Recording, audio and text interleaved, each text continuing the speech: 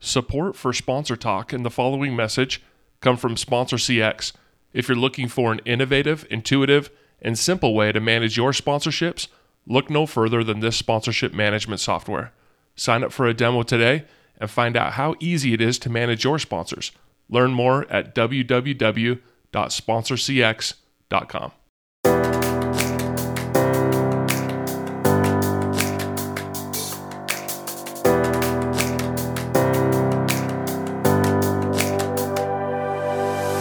Hey there, and welcome to the Sponsor Talk podcast, where we interview some of the leading minds in the world of sponsorship marketing and discover the various ways and how brands interact with properties in sports, arts, film, music, you name it. I'm today's co-host, Jason Smith. You can follow me at SponsorshipJ on Twitter or on LinkedIn to keep engaged with our Sponsor Talk community. Hopefully today you learn something new about the industry and challenges you to keep thinking differently. All right, I'd like to introduce Paula Beadle, CEO of Caravel Marketing and founder of the Sponsorship Mastery. Thanks for coming on the podcast today, Paula. You are so welcome, Jason. Thanks for the invitation. I love the energy. I needed some energy on this podcast, and so I couldn't think of a better person to have. Well, thank you. I appreciate that. So before we get, as we get started, I should say, I like to have my guests just tell about how you grew up, what life was like growing up for you, and then we'll kind of transition from there, just to give a little bit of a background about you. Sure, I'd be happy to share that with you. I am from Minneapolis, born and raised. It becomes, pretty clear, particularly after I've had a few glasses of wine, that I am a true Minnesotan. I came to Seattle actually about 16 years ago to join Washington Mutual, and I had also at that time in my life, my husband and I had been having conversations around, are we going to stay in Minneapolis our whole life, right? Or do we want to have some other kinds of experiences? And so we were thinking about either moving to the East Coast or the West Coast. And right at that time, I got a call from a recruiter at Washington Mutual who was looking for somebody outside of banking. And I am as far outside of banking as you could be. And so they wanted somebody to come on board and manage their sponsorships. So we moved to Seattle 16 years ago and now call it home. Seattle's beautiful. I grew up in Portland, Oregon, so I'm a Northwest native as well. But, we have similar stories here, Paula. So I worked for a Mountain America Credit Union for nearly 10 years, and they wanted to hire someone not in banking as well, someone who could oversee the sponsorship. And you did the same thing with Washington Mutual. What was that like coming in from more of the sponsorship world and then working for Washington Mutual? Well, I had to remind people often that, hey, I'm not a banker. I'm a marketer who works in a bank. I didn't even, I wasn't even good about balancing my checkbook. I feel you. So, I was the same way. Right now, of course, that's not an issue, but I was pretty outside of banking. And so I did have to remind people about that. But I have to say what attracted me to WAMU at the time was the leadership. And it was the person I was going to be working for. Her name was Jane Zaletsky, and she was further outside of banking than I was, right? I mean, she had this energy and this passion, and she had really come from the entertainment industry and very well known, nationally. I just thought she was so dynamic. And my father taught me a very valuable lesson early in my career when I was trying to make a decision about taking a job. And he said to me, honey, there is no such thing as a great job with a horse boss. and those words of wisdom have stuck with me my entire career. And so decisions about my career have largely been based upon who am I going to be working with, day in, day out, shoulder to shoulder. And it was really because of Jane that I took the job at Washington Mutual. And it was also, the leadership. I mean, the bank, for those who remember WAMU, it was very quirky.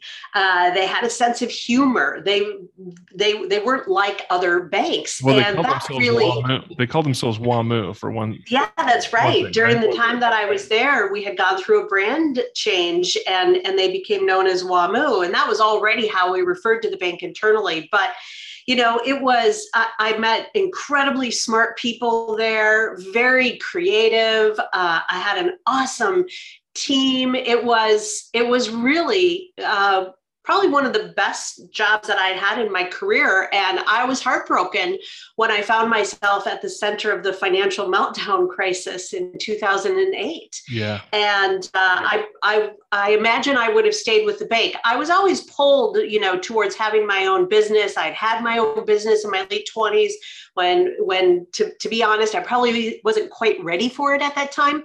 But I got hired by my biggest client, which was the Minnesota Vikings at the time. And I was so pulled to that opportunity because I was going to be one of the few women at the time in the league in a position as the director of marketing. So that really pulled me into that job. And so I left my business and went to work for the Vikings. Yeah. And first of all, before we go into the Vikings there, where did you get your first start in kind of coming out of college? How did you get that first job out of college? So actually, I was in school and I was on summer break, and a family friend asked if I would fill in for a vacationing receptionist at this iconic radio station, KS95 in Minneapolis. And I was determined in that short period of time to show them what I was made of and why they should hire me. And I was young. I mean, I was 20 years old at the time. And the promotion director, she recognized, she saw something in me, and she took a chance and she offered me a position in the promotion department. And I took it, and I didn't go back to school. I was so anxious to begin my career, and I was not a great student. And so this just felt like I had won the lottery. I was so excited. And then through that work, I got to know a promotion company that did broadcast media promotions in Indianapolis, and they offered me a position. And without hesitation, I moved to Indiana. And then what happened is that promotion director that hired me, she left, and they offered me the job. Oh, wow. And I took it, and I was pretty young at the time, and I came back to Minneapolis, and I can still remember having lunch at this restaurant in St. Paul with the program director and morning guy. And he said to me, "There are so many people that want this job who have so much more experience than you do, Paula. Why should I hire you?" And I said, because what I don't know, I can learn, and what I do know can't be taught. And I knew at that moment I had the job. I could just tell by the look on his face. And, Jason, the funny thing is, I don't even know where those words of wisdom came from. But I said it and got the job, and so, came back to Minneapolis and went back to work at the radio station. And then from there, I went on to work at the Minnesota Renaissance Festival. And so anybody who's wondering, yes, I actually wore a Renaissance costume to work during the festival. What was your weapon of choice? My weapon of choice, I'll tell you, I had quite a crush on the Robin Hood character at the time. So I would probably have to, and I am an archer, so I'd have to say the bow and arrow, but not necessarily a Renaissance weapon. I'm not sure that qualifies, but those were. I met my husband there, and my dearest friend. They're still friends today, and we met there. So a great time in my life. And where did you go to school? I think you went to a few different universities, correct? Yeah, I did. That's a great question. I have a friend of mine who once introduced me as, that Paula is smart because she went to 4 colleges. And I'm sure that was somehow meant as a compliment. But yeah, I am absolutely lifelong student, still waiting for my honorary degree, but studied sociology and executive leadership. So That's great. And so when did you start Caravel Marketing? I started Caravel when I left Washington Mutual. And I would say at that time, I didn't even have the name on it, right? I left Washington Mutual. I was at the center of the financial meltdown crisis. I was with the largest bank who'd ever failed in history. And it was not a great time to, hang a shingle out. And so I did some consulting work. And a matter of fact, most of the consulting work that I did in the first 4 or 5 years was with Jane, who I had worked with at Washington Mutual. She and I, we just were not done working together. And so we did quite a few really great projects. And then right around 2013 is when I officially put the name Caravel on the company, filled out all the paperwork, made it a legal corporation. And do you focus mostly, what do you focus mostly on? Sales, valuation? What type of consulting services do you do from a sponsorship standpoint? Working with more brands than properties? Yeah, most of our work is on the property side in sponsorship, strategy, and sales. As you know, Jason, my real passion though is helping the industry and the people within it thrive. But our consulting work is, mostly on the property side. We also love to do work on the brand side as well, but mostly working with properties. And we tend to work with properties outside of professional sports. Yeah. And why is that? Do you just feel like there's more of a need there? I think that's a really good question. I love professional sports and worked in the NFL early in my career. But my feeling was that sponsorship is very much a part of their culture. They have the expertise, they have the team, and they don't necessarily look out too far outside of their organization for, strategic support. And so to me, it just felt like I could be more valuable, more useful to properties that were interested in sponsorship or wanted to launch a sponsorship initiative, or they wanted to help their people grow or improve their assets or their sales process. And so I just found that I could do my best work and more valuable work outside of sports. And it doesn't mean that I wouldn't love to work in sports. I really would. Yeah. That has just been my experience, right? Yeah, definitely. Doing that, I'm sure you've worked on some unique opportunities as well over your career. I mean, not only with WAMU, but also with Caravel as well. But what are some unique sponsorships that you've had the privilege to work on? Well, I have bought and sold over the course of my career everything from multi-million-dollar naming rights to racing pigs. I mean, I really have bought and sold all of it. And racing pigs, what was that? Tell that story. That was racing pigs. I worked with the Washington State Fair for over 10 years. Okay. And so we had a lot of really unique creative sponsorships that we had done there. Very cool. I would say, and racing pigs was one of them. I would say that a few of the highlights for me was around my time at Washington Mutual, where we launched a music platform as our sponsorship strategy. And that led us to a deal with the Hollywood Bowl and the Greek Theater and Madison Square Garden, where we were providing benefits and experiences to our members. And of course, that's a common sponsorship strategy today, but it wasn't at that time. It was very new to create entrance gates for WAMU, card carrying members and pre-event parties for them. So that was a really exciting time to be a part of that kind of a music strategy.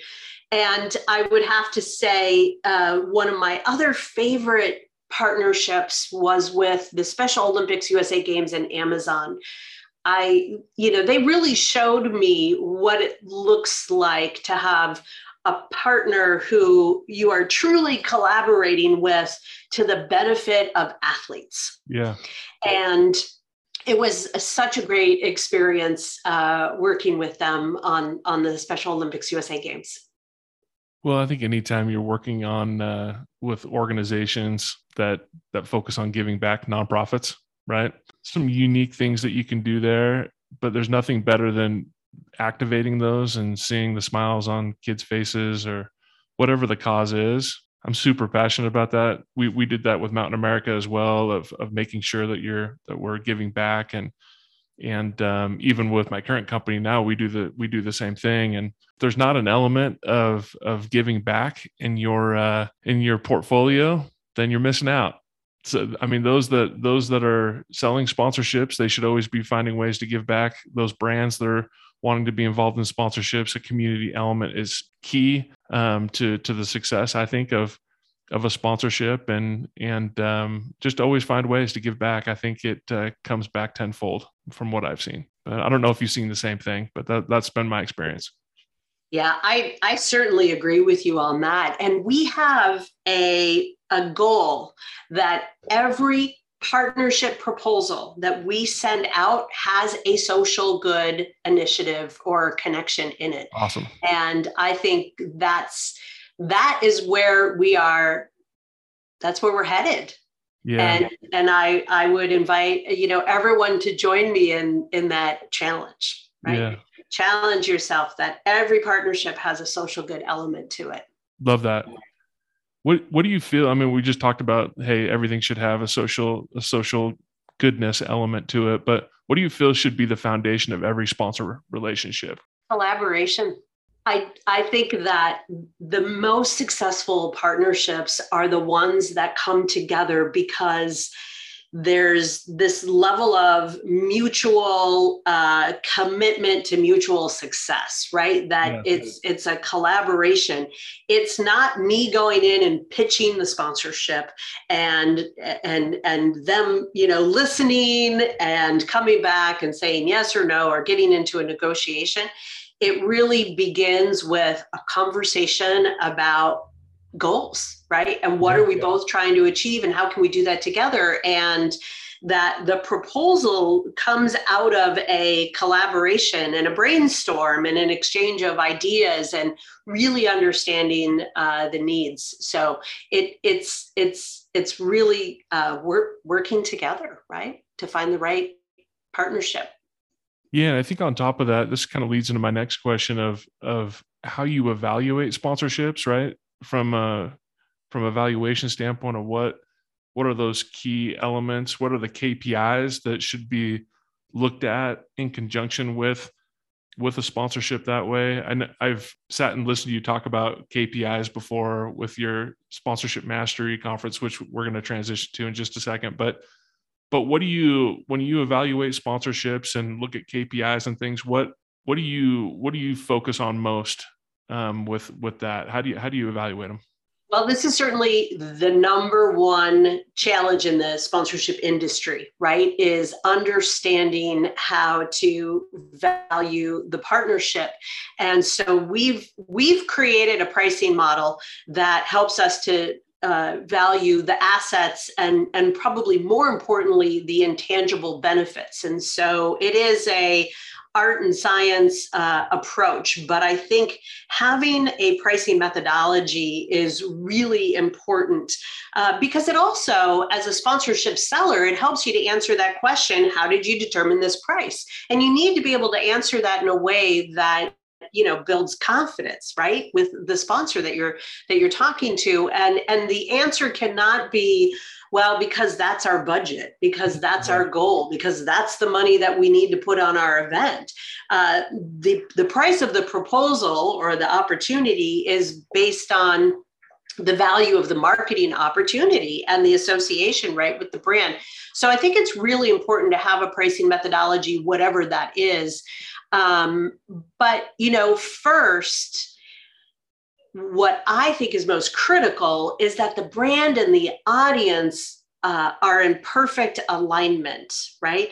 So how can this sponsorship further speak to the audience that you want to engage with, but also how can it complement your social good initiatives? How can it move a current campaign or a strategy forward, right?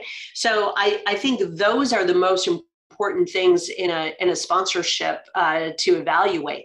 How does this sponsorship connect with your audience? How does it further your current initiatives? And how does it align with your brand? How does it help you to build loyalty with your audience? Couldn't have said it better myself. No, that's perfect. I think ultimately a brand needs to receive some sort of an ROI or an ROO, depending on how you really want to look from an investment or an objective standpoint. But there has to be some sort of an element of value back to the brand, and sometimes that's what the market bears, right? Sometimes it can be inflated based on what companies are paying or not, right?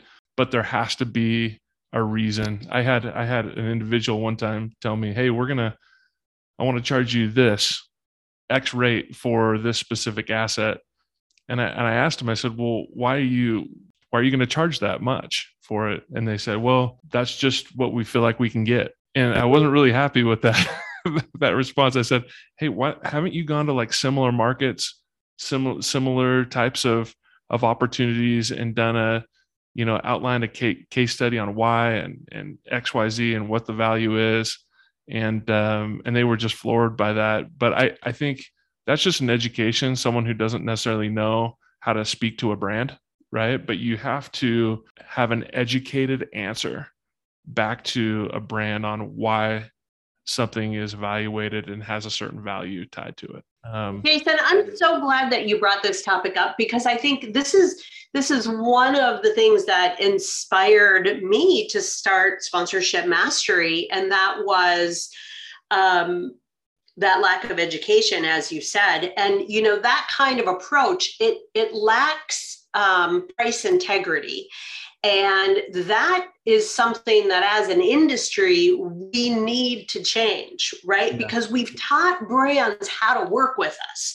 We've taught brands that if we make an ask for, $100,000 to provide certain benefits and assets, that we'll take it for 50,000, because many people do that, right? And I know that for quite a few years, my negotiating position was always a bit weaker because there were so many people who would negotiate that way. And I think if there was something I really want people to take away from our conversation today is be prepared to answer that question in a way that has integrity. So I love what you just said, Jason.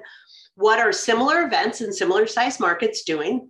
What's happening in the market? What is the science behind the media impressions, right, of your proposal? But you need to be able to answer that in a way that shows your level of business, sophistication, and that when you do negotiate, you need to also take something out, because that shows that you have integrity in your pricing strategy. Yeah, there has to be some willingness to give a little bit too, right? And show that partnership. But no, love that. And you did create the Sponsorship Mastery, which is an amazing conference. I've attended myself and been there. And you have hundreds of sponsorship professionals that come for 3 days to participate. This last one, and back in September, was phenomenal. You were in 3 different locations in 3 different days, and I don't even know how you did it. It was like you teleported from one place to the next.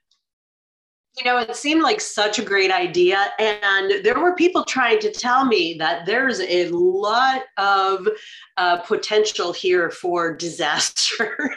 And I honestly, I was so focused on this idea of broadcasting the summit from 3 different locations over 3 different days, because we couldn't do the event live. And the year before, I literally did it in my living room, right? So it was all virtual, and I wanted the audience to have a sneak peek into different venues. I wanted them to see something other than my living room. I wanted them to see the venue. But it was also a way for us to then bring speakers in from that area. So the speakers were live and the audience was virtual. And so it was really a lot of fun. But yeah, we started at Summerfest, right? World's largest music festival in Milwaukee. Yep. And then we drove down to Chicago, and we were at the Chicago, the iconic Wrigley Field with the Chicago Cubs, and then jumped on a plane and got back to Seattle, and we were at T-Mobile Park on the third day. It was incredible. I had no idea how you even did it. Like you could not have a delayed flight. Let's put it that way, right? No, there was no room for error. We also had, we had 30 different speakers, 3 locations. We had 3 different crews.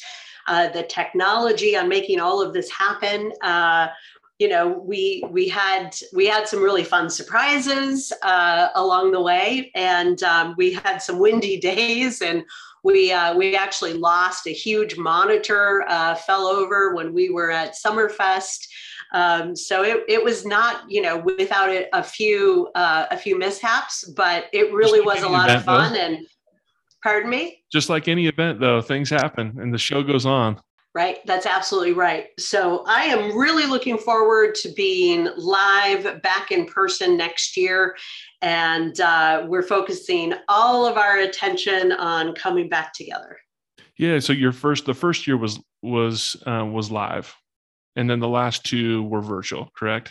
Yeah, that's right. And it was, I have to say, it was a really hard decision to make because it's a big financial investment during a really, tough time for us, and also just the time and energy that goes into it. But I just felt like I had to do it, right? I felt like it was so important to the industry that there was a way to bring people together, and I wanted to, be a source of inspiration and share, use this as an opportunity to learn from each other. So it felt really important for me to do it over the last 2 years. And like I said, can't wait to be back in person. Yeah. What's the plan next year? A little sneak peek into next year. Where's it going to be? Is it going to be in Seattle? I don't think we're going to be in Seattle. Okay. I think we're going to be somewhere else. So here's the idea: is that we're going to host the summit from a different city every year. It will give people a chance to, see some of the venues and the partnerships in particular markets. It helps us to pull in speakers more from the region in that area, and we just want to bring attention to, some of our favorite places. And so I think next year we're going to be in Nashville. So that is a sneak peek. I have not said that out loud to anyone. Awesome. No, that's great. Nashville. That'll be fun. That'll be a ton of fun. That's what we're working on right now with the team at Music City. So we're pretty excited about that. That'll be fun. Yeah. The idea of being in Nashville. Yeah. And how do you, I mean, you're going to go to different areas and pull speakers from those areas too, but how do you typically get your speakers to come? You had some really influential people at the conference. And that takes a lot of networking. So would love to just hear about that and how you get people involved. Yeah. Thank you. They were so generous, all of the speakers that participated. I feel so grateful to all of them. So, the first speaker that I reached out to this last year was Scott O'Neill.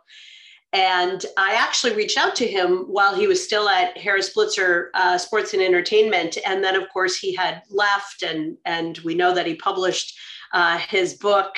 And so I was really excited about bringing him on board, and was so grateful that he really quickly said yes. And then as I looked around, what's going on in the industry, I had to bring Mike McCann from Amazon, right, to talk about the Climate Pledge Arena, because that is just it's really good. Yeah, right. I mean, it is a game-changing partnership between OVG and Amazon. And so I wanted Mike to tell that story, but also just talk about his incredible career. And so that was really exciting as well. I mean, all of them, right? So what I do is look for people who have been in the industry for a long period of time, people who have been in different positions within the industry and have been both on the brand side and also on the property side. I look for speakers who are generous in the information that they'll share. And it's also really important to me that we don't have speakers who are standing on the stage talking about what they've accomplished in their careers and talking about, their partnerships. I mean, there's real value to that. Don't get me wrong. And we want some speakers who that's what they're doing because people want to hear from them and they want to learn from them. But what we also want is we want an immersive learning experience. We want people to interact with each other and to learn from each other. It's been one of the most challenging things over the last couple of years doing a virtual event, and why I'm so excited for people to come back together, because I just imagine people sitting around tables together talking about their challenges and speaking with their colleagues. It's so fun to talk with people who really understand sponsorship and the challenges that you have and speak your language. And so I look for speakers who have a story to tell, but also want to help to facilitate that kind of learning experience. And then we're also looking for a really broad range. I want to be speakers who represent the brands, who represent arts, who represent universities, who represent Parks and Rec. I mean, all the different properties that are out there. And, in addition to, the entertainment venues and sporting events. That's great. And you shared a bunch of key findings at the end of the summit there. What are some of those findings that you shared that you think would be interesting to share with the listeners today? Yeah, we conducted a research study back in August and September and shared some of those findings at the conference, at the summit this year. And so, yeah, I'd be happy to share some of those. But I have a question for you. Yeah. Well, how about you? What was your takeaway from the summit? Yeah, one of the things that I really liked, there was a bunch that I took away from the summit. I thought this was an interesting stat. Was it Misha, I believe, that shared it, which was 91% of customers say they'll give a referral out, but only 11% actually ask, which I thought was really interesting. And from a sales standpoint, how much more revenue you can drive just by asking that simple question. So I thought that was an interesting takeaway for me at the conference. Yeah, I learned so much from Misha every time I talk with him. And I remember when he said that because I could see everybody right on the screen. And I think even I had sort of a physical reaction to that because we realized, oh, wow, I don't do that. I need to do it more for sure. Yeah, that's right. So some of the data, I guess I could share some specific numbers with you, but let me first just share with the audience kind of a high level overview. What we learned is that companies are planning to spend the same or more in 2022, but they are sponsoring fewer events. And so I think what that means is that sponsors really want to go, they want to go deeper in their partnerships, exactly what you and I have been talking about today, Jason, and go beyond traditional benefits. And I think that it's also important to know that sponsors have higher expectations of rights holders and properties. And I wanted to say this as a follow-up to something that you had said earlier, and that is, people who make decisions about sponsorships and who buy sponsorships, they are fighting for those budgets internally. They're spending as much of their time internally talking about sponsorship and the benefits of it with their marketing team, because let's face it, there are other marketing disciplines and channels that are easier to measure, and that makes it a bit safer, right, for marketing spend. Yep. And so it's really, we have to help those people with the brands who are in sponsorship and are held to that high level of accountability. But they definitely have higher expectations of rights holders, and we need to be really well prepared for that, because the industry is evolving rapidly, and that is a long overdue change, but it's happening quickly. And so we need to be really well prepared for it. So spending will increase over time, but the number of events that are being sponsored, or the number of events that sponsors are doing, will decrease. I think that's really important. Successful sponsorships will be creative, they will be customized, and they will be centered around the guest experience. And I think there's definitely a lot of new sponsors that are entering the space. And so that's very exciting, certainly in the cryptocurrency area. I think that, the focus is going to shift also on the rights holder side, from working with as many sponsors that we can possibly get, right, to working with fewer sponsors who better align with the brand and with the audience. And I think overall, sponsorships will have to drive business results, and they will have to support social initiatives. So I think high level, that's what we're going to see in the sponsorship industry in 2022. We'll probably see a lot more exclusivities that way too. Yeah, that's absolutely right, Jason. Some of the specific numbers I can share with you. Top 3 objectives that sponsors told us are most important to them: increase brand loyalty, number 1; product service sales and trial, number 2; and then community social marketing programs is number 3. So those are the most important objectives to sponsors. Esports, entertainment venues, arts and culture are the properties that sponsors are most interested in at the moment. But I will say that for anyone who's in other properties, don't fret. I mean, it's pretty even across the board. Certainly a lot of attention continues to be, focused in the sports area as well. And sponsors are looking for program execution and creative services, production. And I imagine that is the result of just having having less capacity, right? That they need more help from their partners on the execution and audience research. And that speaks specifically to the challenge of showing the results on the sponsorship. Very cool. That's awesome. So many good nuggets right there that hopefully some listeners can take away, and some free knowledge that Paul is dropping for you right now from the conference. But are there trends with COVID that people in the sponsorship industry should be aware of, specifically surrounding the pandemic? When sponsorship and social good intersect, it's very impactful.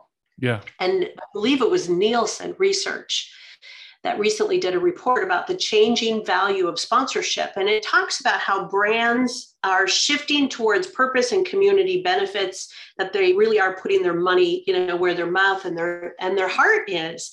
And you have to remember that, or you have to keep this in mind, that half of the younger population has a greater interest in brands that act in socially responsible ways, right?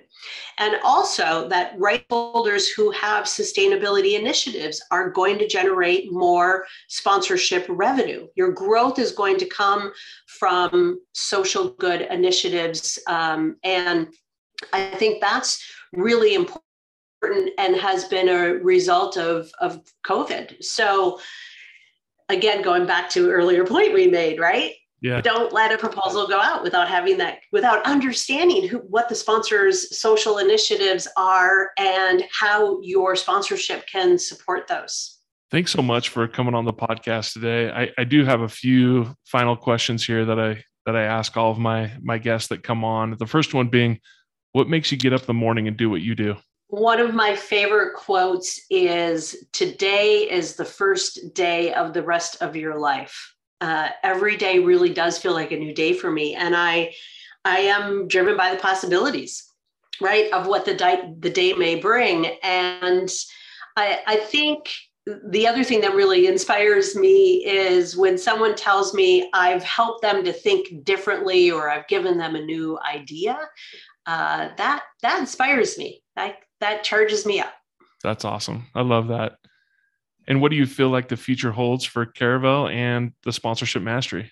I'm feeling really optimistic about the year ahead for Caravel. We're working on the World University Games that will be held in Lake Placid in 2023.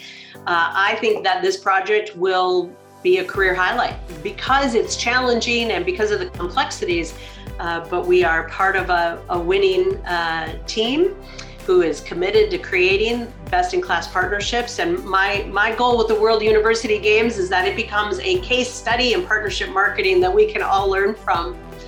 I think for the Sponsorship Mastery Summit, the industry needs us more than ever. We'll continue to take a leadership role to inspire and inform the industry. We've got big plans for the 2022 summit, which I gave you a sneak peek about today. We are listening to our audience. We're having a lot of conversations to understand what's important to them so we can host the industry's best and biggest gathering of sponsorship marketers. And we're also going to continue to host webinars and courses and workshops throughout the year. And I'm going to be making some announcements soon on those as well. Yeah, and I was going to ask you, just to conclude, where can people go find out about the Sponsorship Mastery Summit if they want to be involved and participate? Yeah, thanks for asking, Jason. Sponsorshipmastery.com. Perfect. That's great. Go visit sponsorshipmastery.com, and it's very much worth the investment to be a part of. I was part of it last year, but go there and check it out. And I'm sure you can follow Paula on LinkedIn as well. She's got a lot of content that she pulls out there as well. But again, Paula, thanks so much for coming on the podcast today. Jason, thank you so much. I really appreciate the invitation and also all of your support. Thank you. Paula Beadle, CEO of Caravel Marketing and founder of the Sponsorship Mastery Summit. Thanks, Paula. Thank you. Thanks for listening to today's episode. Make sure to follow us at Sponsor Talk on Twitter and at the Sponsorship Space on LinkedIn, and join our community if you're interested in learning more. Thanks, and have a great day.